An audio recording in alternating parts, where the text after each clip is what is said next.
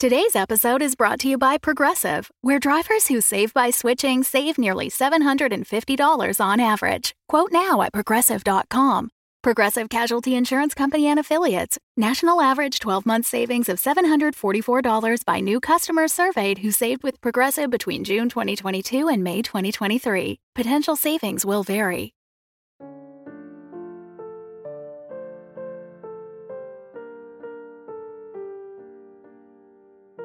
Hey, this is Tracy Syed, and I play Brenda. Hi, this is Michelle Agresti, and I play Bia. All of us here at Arden would like to thank you so much for listening. We're so glad you found our show. What helps more people find our show are your reviews on Apple Podcasts. The more reviews, the more new listeners we can reach. But don't do it just for us. For every new review we get between now and October 31st, we will donate $1 to RAIN, the anti-sexual violence organization. Help us find new listeners, help those poor Ardenless souls find us, and help an organization doing vital work. A win-win-win.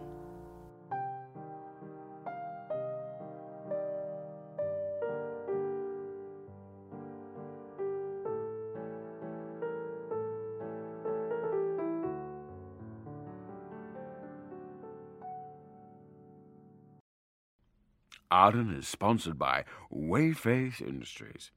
If Wayface had a face, it would be smiling. If Wayface had a way, it would be good. Wayface Industries. The good people. Last time on Arden. That can't be right. Pamela, is this on the previously on Arden clip? That's what the file's called. But hold on, let me just check something. Last time on Arden.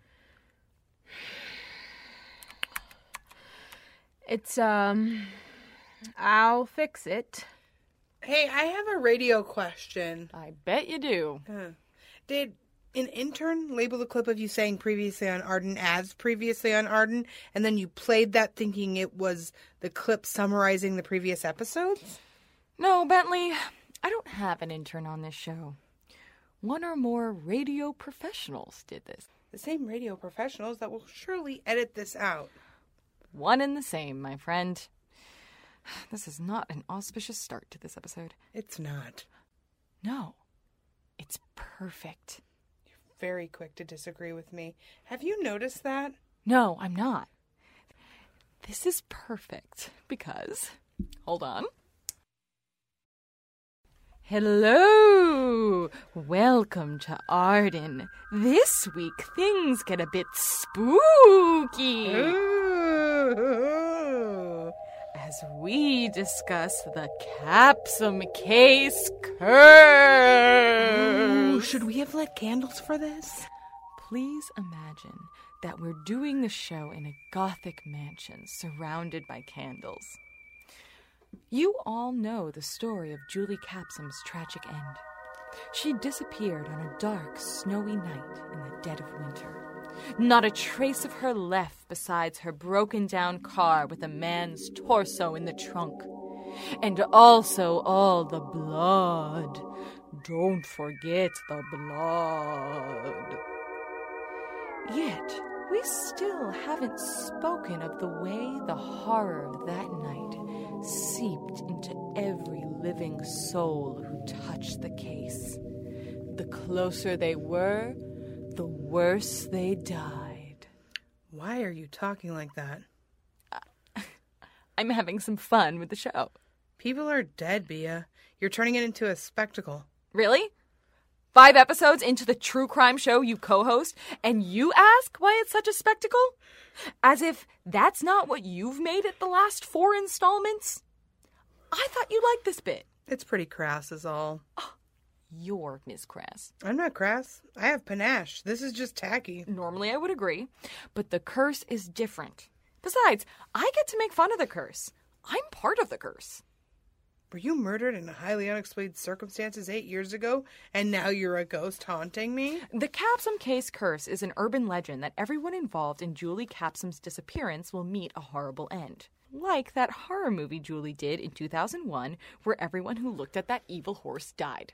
That's not a real movie. Look up My Fiend Flicka. Straight to DVD. I wouldn't recommend it, especially if you're scared of horses.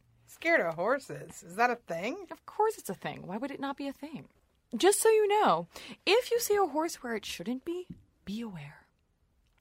Anyway, the curse has been credited for the deaths of Ralph's best friend, Mark Bolt, Julie's cousin, Tyrell Capsum, Julie's mother, Kathleen Weir Capsum, and true crime author Dietrich Barnes, who died right before the release of his book about the Capsum case and its consequent curse. That's not to mention Ralph's parents getting hounded out of town, and renowned reporter Sasha Dews losing a toe to frostbite when she camped out in the North Pacific Forest trying to trace Julie's steps during ABC's 5-year anniversary coverage. Now consider that I was the first reporter on the case, and you were one of the first cops on the case. We're both in it. The curse could come for either of us. You think we're both cursed? I think that if I die in a weird way in the next 5 years, it will be added to the Wikipedia page about the Capsum case curse, whether I believe in it or not. So I might as well lean in. I choose to be in on the joke. Plus, it is pretty weird, like cosmically weird. Ooh, I thought of another curse victim. Yeah? My truck! Oh, for God. On December 25th, 2007, somewhere around 11 p.m., Julie Capsum ran her car off the road and into a tree in the middle of Northern California's most desolate stretch of major highway, halfway between Eureka and Crescent City, California. One witness saw her pacing outside her car, but by the time the police arrived, she had vanished. While dogs picked up her scent headed into the trees, it disappeared in the middle of a forest clearing. What happened to Julie that Christmas night? How could someone that well-known vanish in the United States in the 2000s? And why has this case haunted us ever since? Each week, we'll explore a different part of the story and see if we can't untangle this web and find the answers. Join us, won't you, as we unravel the mystery on Arden.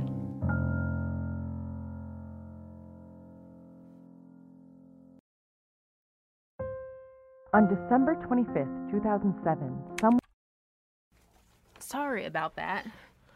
I need a better name for that file than ardenstuff.mp3. Welcome back, loyal fans! Let's take a moment and talk about rational thought. Dear Lord. We agreed. Just take it away, Detective Bentley. All right. I have always made it a policy to have an open mind about the world around us. Some ignorant people might even accuse me of having too open a mind. And on that point, quickly while I have the floor.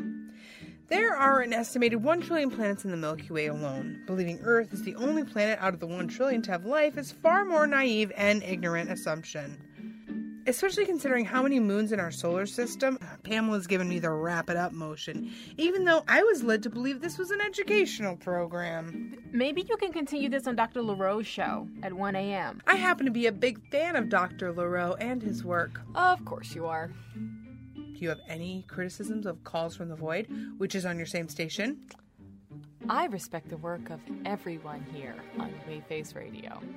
Wayface Radio offers quality programming at all hours. See, that's the reasonable Casely I know and work with. Work with is a stretch.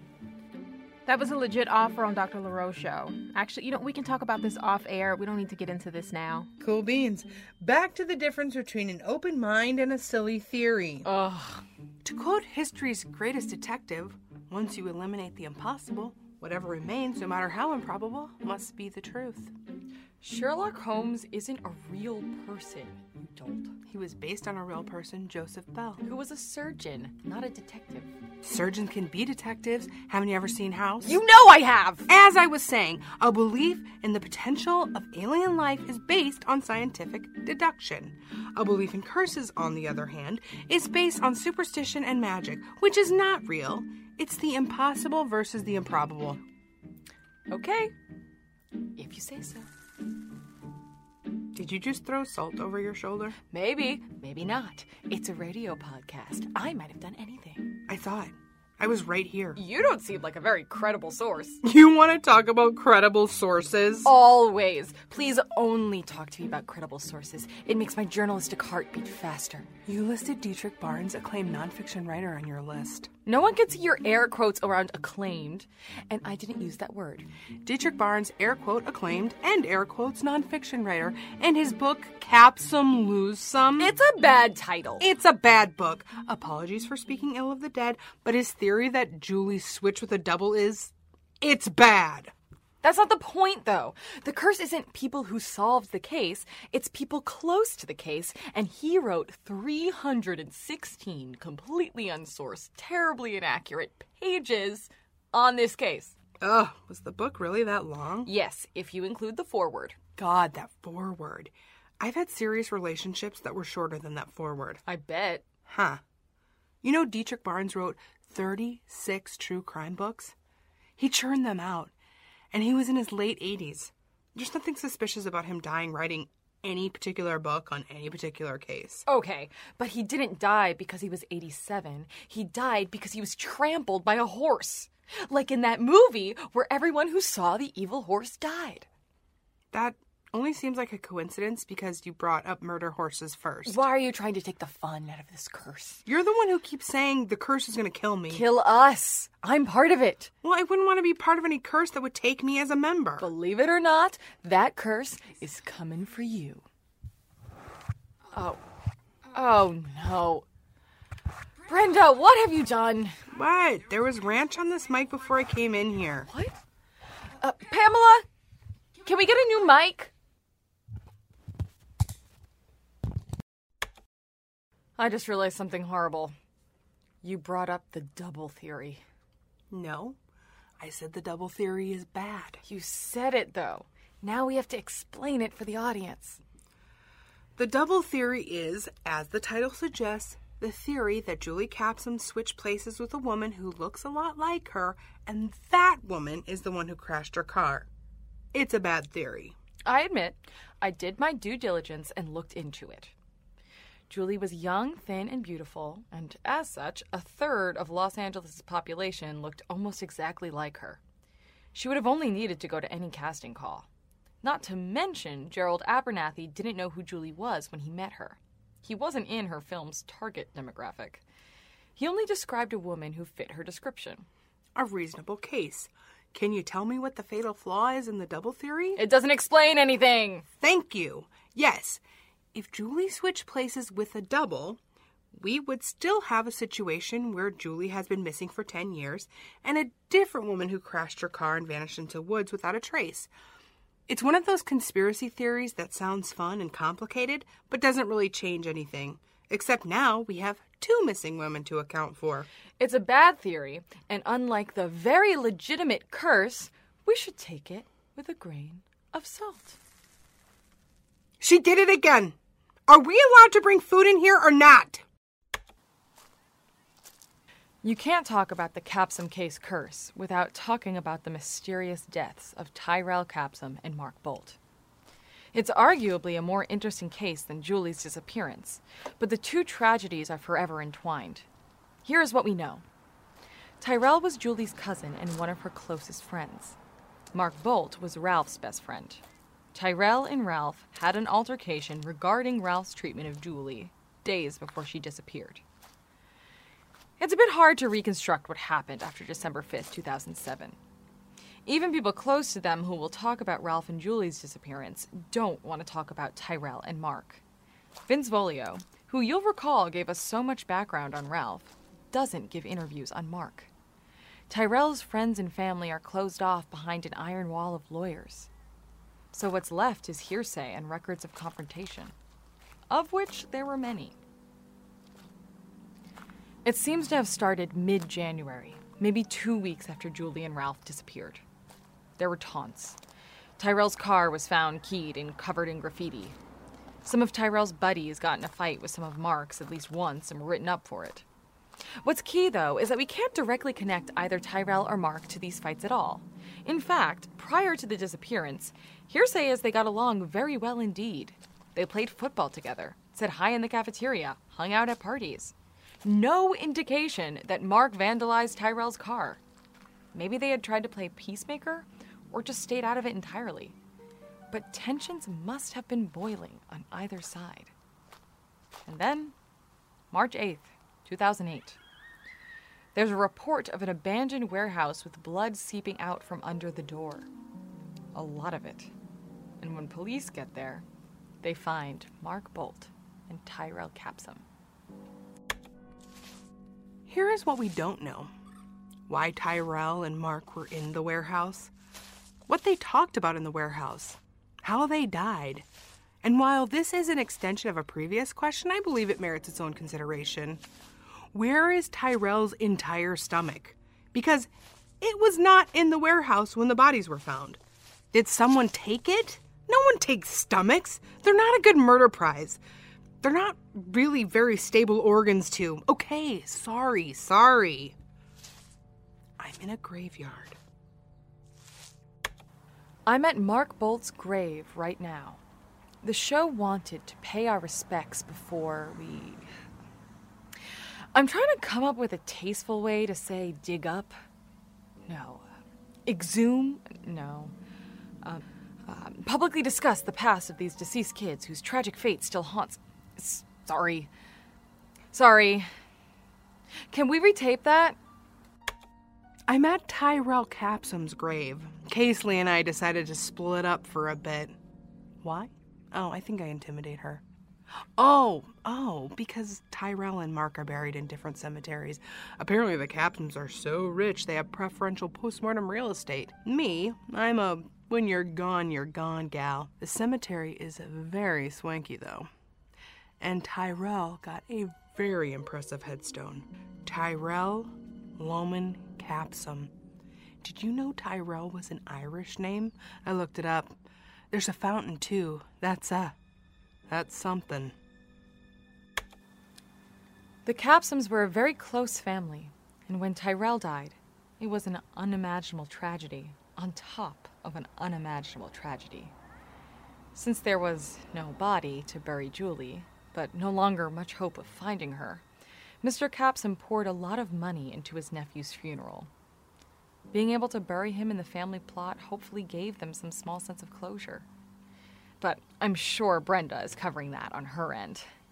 By contrast, the Bolts had a very small, quiet funeral. They could barely afford to send Mark to college, and his loans were taken out in his name. His grave bears the simple plaque, loving son and brother.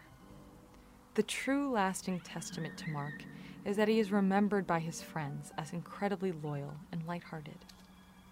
It's still baffling to consider how the young man, beloved by so many, ended up in the ground so young. Mark was kind of a punk, which I say with all due respect to punks. He was always hustling for some extra cash, same as Ralph. Rumor has it, he's the one who got Ralph into dealing. But I met Mark. I interrogated him about Ralph's disappearance. As a cop, you learn to tell the difference between kids who are just a little bit of trouble or trouble. At the time, he seemed like the former. And I still feel for the guy. But looking at the evidence in the warehouse, I have to ask myself if I was wrong. If I was dealing with some kind of maniac or just a desperate kid who missed his friend and went to the wrong place at the wrong time. See, Tyrell had a temper, a big one. There's no arguing that he was often starting fights. If a situation escalated, all signs usually pointed to Tyrell escalating it. Of course, I never met the guy personally, so it's easier to make that judgment, sitting here on the Tyrell Loman Memorial Bench listening to the birds sing. It's difficult to be here and reflect on the slaughter we found in that warehouse. Let's take a break. Love. We all want it. You can get love from other people, but other people are finicky, self-involved, and unreliable. You can get it from pets, but dogs, cats, and turtles are so incompetent that you end up having to do everything for them. If only there was a midpoint. Something with the heart of an animal, but the thumbs of an equal. I'm here to tell you there is such a creature. Marmosets. That's right. This pocket-sized primate could be your primate if you order now. What do? They climb. They scream. They hold your hand and stare at you with their big, beautiful brown eyes. What can't they do? Be boring. Make passive-aggressive comments about your appearance. Correct your grammar. Weighing less than 1 pound, they're easy to sneak into movies or onto airplanes, so you need never be alone. And you would never want to be alone. Because they're so cute. I would know. I'm looking at one right now. Wait, is there a monkey in here right now? Did you bring a monkey? No, they're marmosets, and I brought a dozen. Don't open that box! Andy, no! Ah! Ah! My hair! Is it in my hair? It's good. They groom for lice. I keep one on my beard at all times. Marmosets. From primate mate. A high-energy alternative to crippling loneliness. All doctors universally agree that buying a monkey cures you of not having a monkey. Act fast before they evolve. Brought to you by Wayface Industries. The good people. Did we get all of them? Welcome back, my adoring fans. Apologies if my opening act was such a downer. It's a beautiful day here at Hollywood Forever Cemetery, my favorite Los Angeles area cemetery. I've had my share of adventures here. It's an excellent place for drop-offs, but you didn't hear that from me. And for pickups, but you also didn't hear that from me. So this is a beautiful ceremony going on over the next hill. I wonder if there's a tasteful way to inquire after their florist. A lot of people are afraid of bold reds outside of a romantic context, and honestly, it's cowardly. Rosalind, someone died. Everyone's dying. Keep up. Am I the only one taking this seriously? Well, if you have to ask.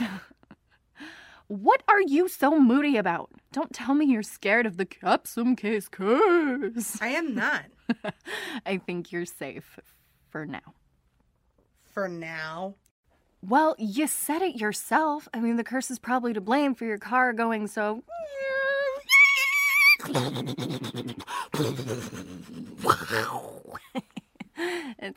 I'm sorry.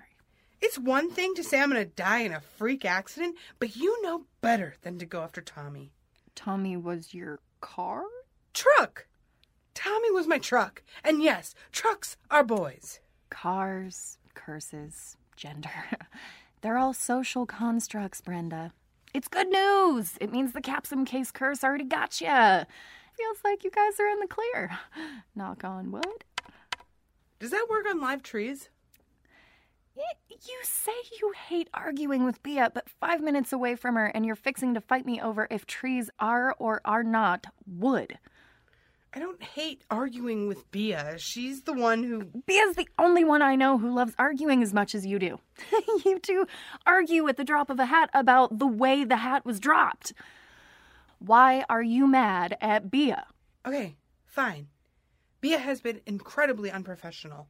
I would even go so far as to say reprehensible. She sent Andy an email with a bunch of positive fan comments about me and suggested Andy build off my heat and give me my own show now. That sounds very flattering. That's what's so devious about it. She wants me off my show, named after my own company, so badly that she would say nice things about me. I mean, the nerve. The nerve! She would never say I was well-liked and engaging to my face. If someone's going to say something nice about me, don't go behind my back like a snake. Snakes, known for their civility. You sound like Andy. He showed me the email because he thought I'd be flattered by the high regard Casely holds me in. High regard my left elbow. The grieving family is looking at us again. Let's get out of here. Stop holding up that pen like it's a recorder. The bit's over. It's a pen. Gotcha, boss. Well, there you have it, folks. Honestly, I should be the reporter. They're both useless without me. I'm here at the Los Angeles County Medical Examiner's Office to interview Shirley Innes, the medical examiner who performed the autopsy on Mark Bolt. Just Mark Bolt. Not only do the Capsums have a preferred burial ground, but they have a preferred mortician. That may seem strange, even for the rich and eccentric, but Los Angeles is a very large county, and there are a lot of morticians to choose from. With so many, it makes sense to have a favorite. That sentence sounds weird, doesn't it? What I mean is that a lot of people die here. I met Dr. Shirley Innes in her office, not in the morgue. She's been with the medical examiner's office for 24 years. She offered me tea, which I declined. She is surprisingly tall at 6'2" and has a very cheerful disposition for someone in her line of work. She reminded me of an elementary school teacher, although that might have been the height difference. Let's get to the interview. Dr. Innes, pleasure to meet you. Pleasure's all mine. You have an interesting line of work. Oh, it's dead boring. Oh, forgive me, I make that joke every time. It's a good joke. Dr. Innes, how long have you been with the medical examiner's office? 24 years. That's very impressive. Oh, nothing to it. You just don't die. Oh, believe me, I've seen everything. The Capsum Bolt case. Would you characterize that as one of the most unusual cases you've seen? It was memorable, I'll say that. Now, I know you know this, Bea, but for the listeners at home, I'd like to clarify everything that I'm going to say is public record. The case has technically been closed. I don't want you thinking MEs go around blabbing the details of all deaths to any nosy Nelson who pops up. So, Mark Bolt. Height 71 inches, 5'11", weight 188 pounds by estimation before death. Time of death estimated at 1:30 a.m. The decedent brought in missing most of his blood. Can you speak to the blood loss? Likely lost through his severed arm. Right arm was removed at the shoulder joint by a sharp, jagged object. You suspect the jagged object could be the chainsaw that was found at the scene? Yes, though if it wasn't for the blood on the chainsaw, I wouldn't be able to tell for sure. Whoever removed the arm was not experienced with the tool and made multiple careless cuts, difficult to identify. So you believe someone else was there? I know there were only 2 human samples of DNA found, and I know there were 2 dead bodies. My opinions on how the night played out are irrelevant. So the decedent, all his natural teeth, but he had 5 fillings. Otherwise strong bone density. Decedent had a broken femur, multiple broken ribs, and a fractured skull. Fractured skull appears to have been caused by hitting the pavement of the warehouse floor. Broken ribs caused by a blunt force. Broken femur occurred after death. Appears to have been, for lack of a better word, snapped. The decedent's stomach was perfectly intact. Body appeared well-nourished and muscular. Toxicology report found a blood alcohol level of 0.32%, which is high. Toxicology and lungs also indicate frequent marijuana use. If you were to speculate... Oh, I shouldn't speculate. Well, if I were to speculate, I would say that Mark got drunk, got into and then lost a physical fight when a chainsaw sawed off his arm, causing him to die of blood loss. But you forget the fractured skull. He would have lost the arm, tried to get up, and then have his head slammed at that moment, in your hypothetical. Any of Tyrell's DNA found on Mark? Some hair from, I'm speculating again, hair grabbing, and blood spatter. But there's no way to know if the blood was before or after Mark passed. You have been incredibly helpful. I'm at the coroner's office to speak with the medical examiner who examined Tyrell Capsum's body, Dr. Francis Padilla. He's been a coroner for 16 years. You must have some wild stories, huh, Francis? I wouldn't consider laying bodies to rest wild. Of course. Finally, someone who treats the dead with some respect. Do you recall the Tyrell Capsum case? Quite well. What can you tell us about it? Out of respect for both the Capsum and Bolt families, I would also like to decline to speculate on the case or further sensationalize the tragic deaths of two young men. Of course. Have a pleasant evening. Wait, was that it? Are you seriously not going to speak with me? I did speak with you. That was it. Why did you even agree to meet with me? You barged in here, as I recall, and I was worried that if I did not, you would simply say the coroner would not speak with me, and then put words in my mouth. Miss Bentley, I respect the pursuit of truth. I consider my own profession to be part of that pursuit. However, I also believe that this case is over, and digging it back up is not going to find a single thing that benefits the victims of this incident. Only the onlookers. Very well said. I understand your point of view, and I respect your stance. But you gotta tell me what happened to that stomach. Please leave my office. I can just look this up. No one is stopping you, ma'am. Thanks to the good people of Reddit, I was able to locate a copy of the original autopsy report. Thank you, Reddit. Please stop speculating on what's going on in my personal dating life. I love you guys, but it's creepy. So, Tyrell Capsum, deceased. Weight inconclusive due to the missing goddamn stomach. Toxicology, trace amounts of ecstasy and Adderall? That's interesting. Eyes have severe corneal damage, huh? Rosalind, ask me how many bones he broke. How broke were they? I said how many.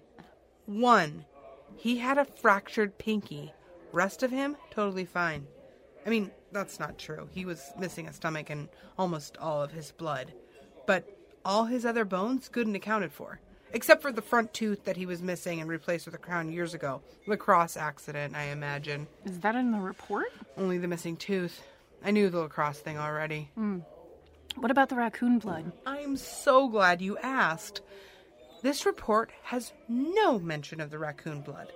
Listeners, part of the reason police still have not been able to figure out what exactly happened that night is because a lot of forensic evidence was contaminated by raccoon blood. Some raccoons got into a fight and got blood all over the human blood, and it just made the whole situation very messy. Only one injured raccoon found, and he was not a very helpful witness. Any raccoon bites on the body? Nothing deadly. Hard to catch rabies after you die. I would watch that zombie movie. I swear, I'm gonna have a nightmare tonight about horses and zombie rabies. But the incredibly gruesome and violent murders side right off you. The scariest thing about those deaths is the not knowing. Well, do you at least feel like you understand the case more now? Absolutely not. Want another round? No. I get the feeling you're gonna need me to drive you home. And that's what makes you the world's greatest assistant. Hello, it's me, the world's greatest assistant. I found someone you might like to meet. What? Over there, corner booth. Oh, okay. Hello, Brenda Bentley? How'd you know? I've listened to the show. Ah, fan. You sent in one of those letters about how much you love me? I haven't. Would you like me to? Oh, it's fine. I don't even read them, really. Tell Brenda what you do.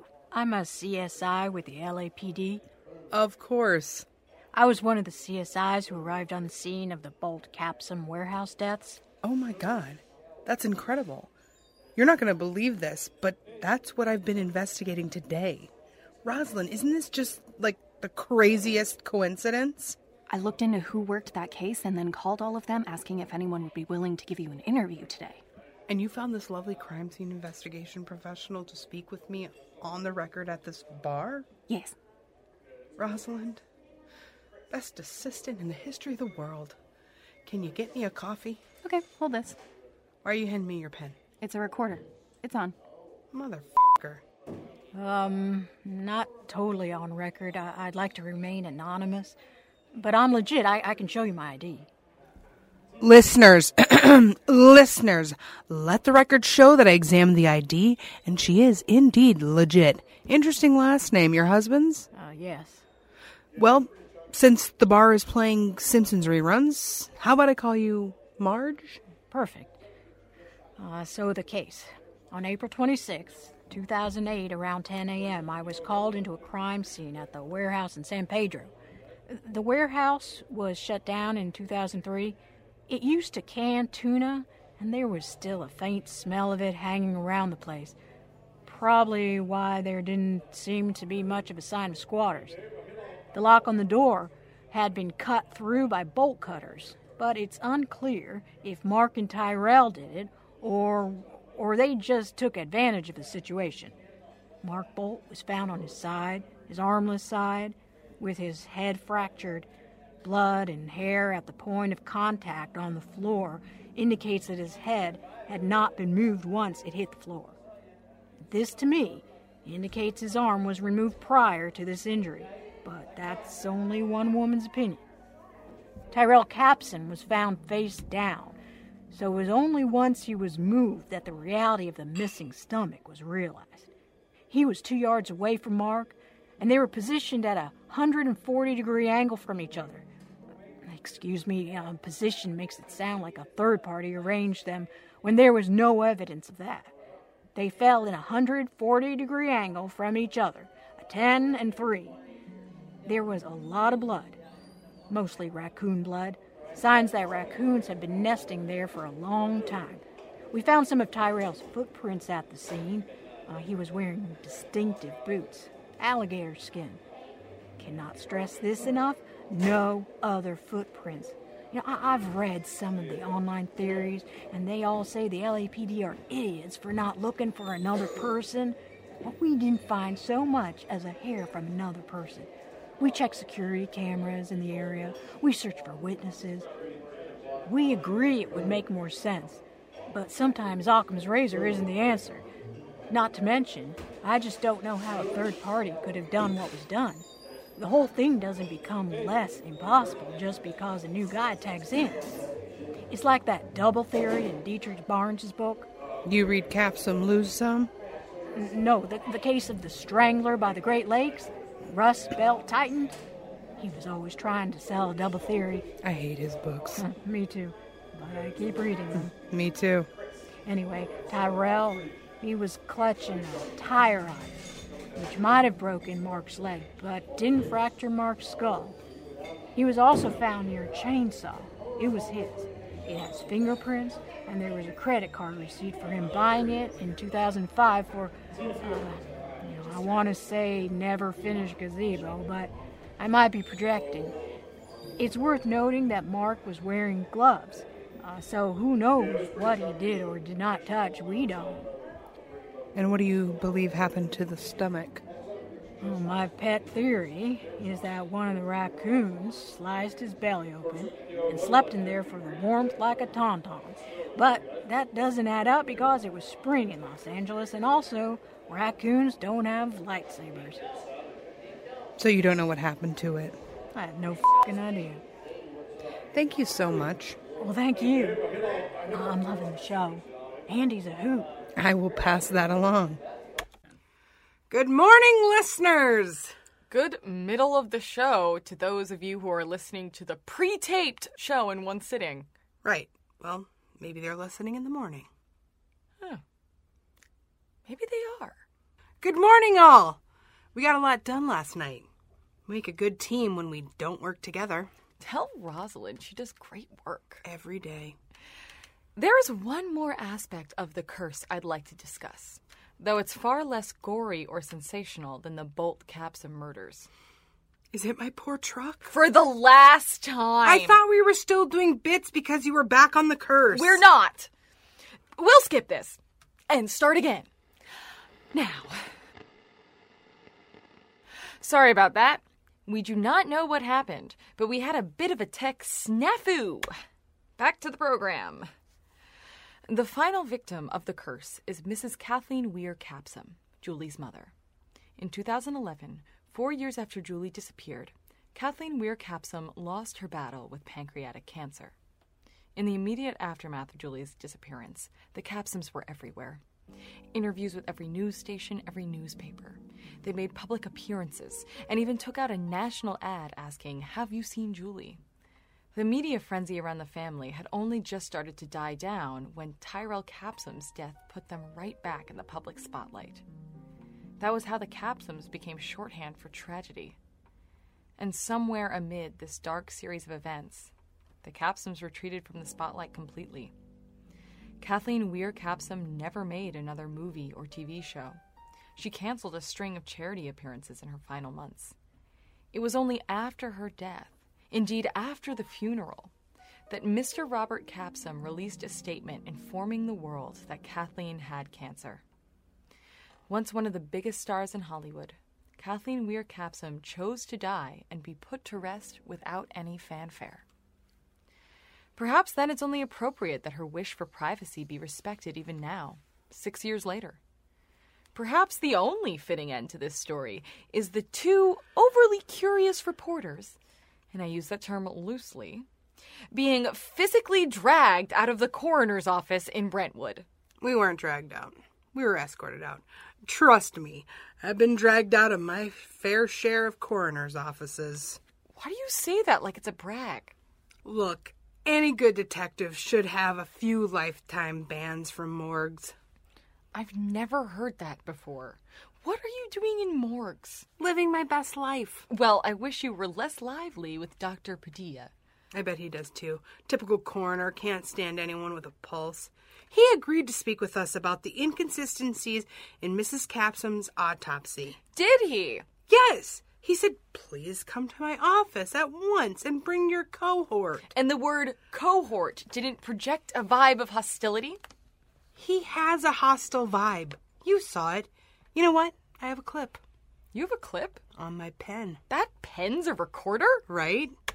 Miss Bentley, Miss Casely, I'm so glad you came. Francis Padilla, it's a pleasure to meet you. It won't be. I've been told you'll recognize Aaron Poins, who is here to represent the Capsom family. Hello again. Poins, you son of a... Is this a setup? What's happening? Yesterday I met with Miss Bentley to discuss the details of Tyrell Capsom's autopsy. Yeah, and yet you didn't. I explained plainly that I was not ethically comfortable divulging those details, and Miss Bentley left. I believed we understood each other. Why do I feel like I'm about to need my lawyer? Imagine my surprise when I get a Google alert for my name on a site called Reddit, requesting a copy of Dr. Francis Padilla's autopsy reports. Were you going to read on the air unverified autopsy reports given to you by a completely anonymous source regarding a dead teenager? Holy shit, Brenda! Casely, I thought you wanted to crack the case. This is how you crack a case. You get all the information you have and piece it together. I don't want to crack the case. There is no case to crack. She's gone. What my job is, as a journalist, is to find confirmable facts and present them clearly. This is why I didn't want a detective on my radio show. This is not why. You hate me. I don't hate you, you idiot. Don't call me an idiot, you coward. Security is here to escort you out. And please, tell Mr. Wayface that we will be delivering a whole host of legal documents to his office later today. I look forward to it. Too late! I'm leaving! Security. Why do you even have a Google Can I for leave? your name? This is a What kind of narcissist are you? Please show You're gonna have some to drag me Do out I need to decorum. sign anything?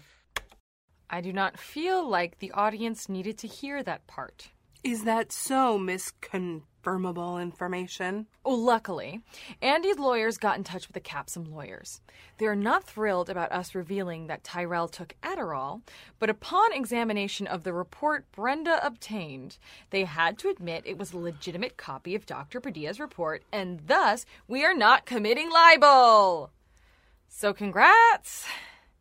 Brenda, you have anything to say for yourself? What is there to say? Classic curse. Now you believe in the curse? I believe it's been a rough show. Say it! Fine, I f***ed up all on my own. There's no dumb curse.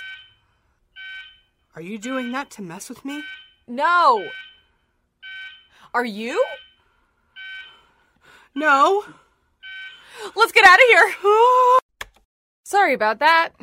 Brenda and I are back in the recording booth to take one last shot at ending this episode without major catastrophe. Now who's tempting fate? Well, here's something to be happy about. I just spoke with Pamela, and it seems that we won't have to work under these conditions much longer. Yeah? And what's that supposed to mean? That the show is falling apart? Is it that hard to work with me? A howler monkey got into the wiring. Okay, lit degree. I guess it does metaphorically feel like a monkey got into the wiring. That's no reason to try to force me out of the show. No, I'm being literal. One of Andy's monkeys got into the wiring of the building and has been breaking our equipment. Marmosets are cute, but they are terrible sound engineers. Oh. Why do you think I'm forcing you out of the show? Andy showed me the files you sent him. I was being nice. Supportive, even. Don't bullshit me. Okay, I won't. But I really do believe that you getting your own show will be the best for everyone. I want to be clear about that. I am not trying to take Arden away from you. I'm trying to give you something that's completely yours so I can keep what's mine. No one's getting screwed over. You know, I think for once I'm going to fight the impulse to debate you on this. If we can't work together, then there's really no point in trying to work together. I think I did pretty well reporting on my own yesterday. With Rosalind. Who's coming with me? That's fair. Goodbye, Casely. I'll see you around. Probably in the parking lot because Andy still owns the building. Is it that shocking to see me be the bigger person for once? You're right. There's no reason we can't shake hands and leave as colleagues. I'll show myself out. Of course. Well, there you have it, folks. Arden is the latest victim of the Capsum case curse.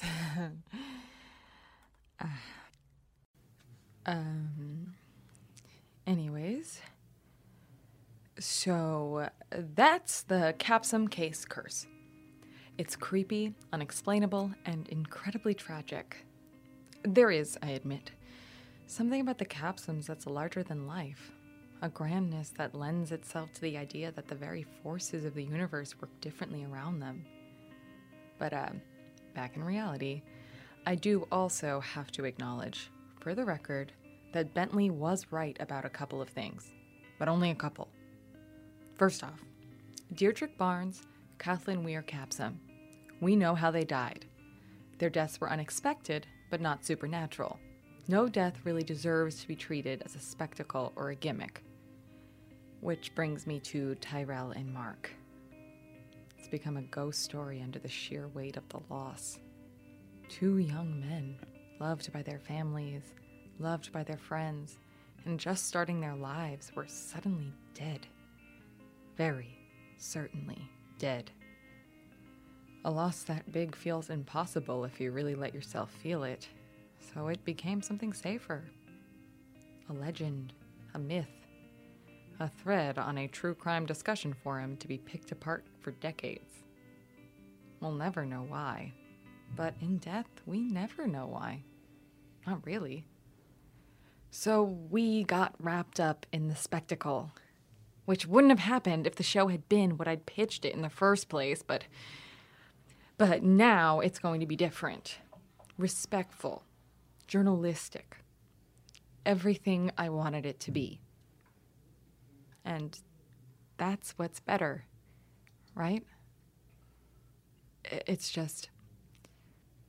The thing about death is... Oh, God. Pamela, can we do a new take? I just realized what a total blowhard I sound like. I mean, a kid lost his whole stomach. On the next Arden, something will happen. We promise you 12 episodes, and that's a Wayface guarantee. And you can trust that because we're good people. So, we'll see you next week. Brought to you by Wayface Industries. The good people.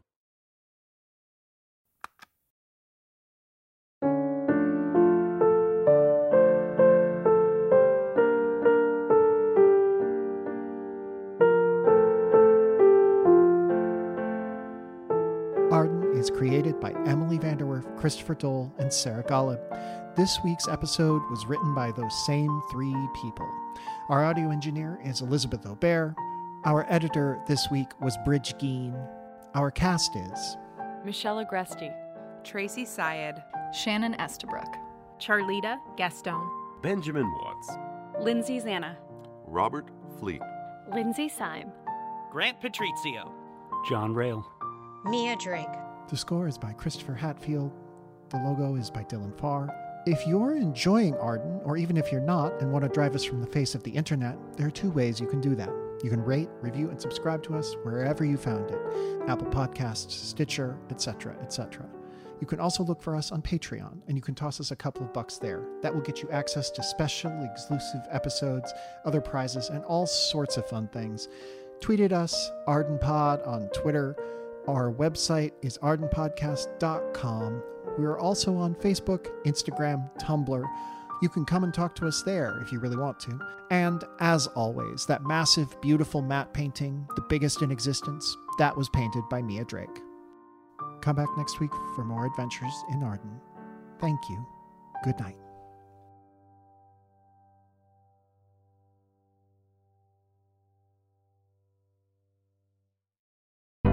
The Fable and Folly Network, where fiction producers flourish. I'm Jonathan Pezza, the creator of the Curious Matter anthology. And I'm betting you've probably never heard anything like our show.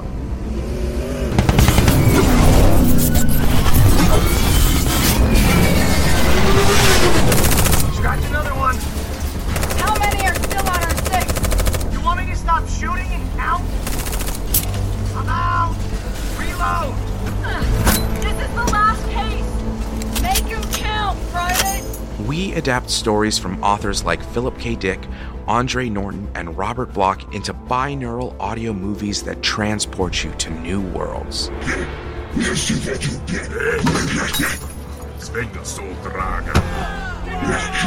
get them out of here. That's it? You're banned for life. What's with you Braxians and lasers? Seriously. Told you downtown was a bad idea. In our brand new season, we explore farther into the what-ifs. You think, in these instances, that somehow simply by believing things are different, they changed. Doubt. I don't follow. I doubt something and, they don't change per se. They cease to ever have been. We delve deeper into the realms of horror and science fiction. Nerves of steel, boys. James, sir. Please. There's no need for this. I do not believe that whatever that is can understand you. Robert, I know you are in there somewhere. If you are, we are... I made it through the barrier! It's got a hold of me! It's dragging him out! Damn! Beast! If I could just get to my knife!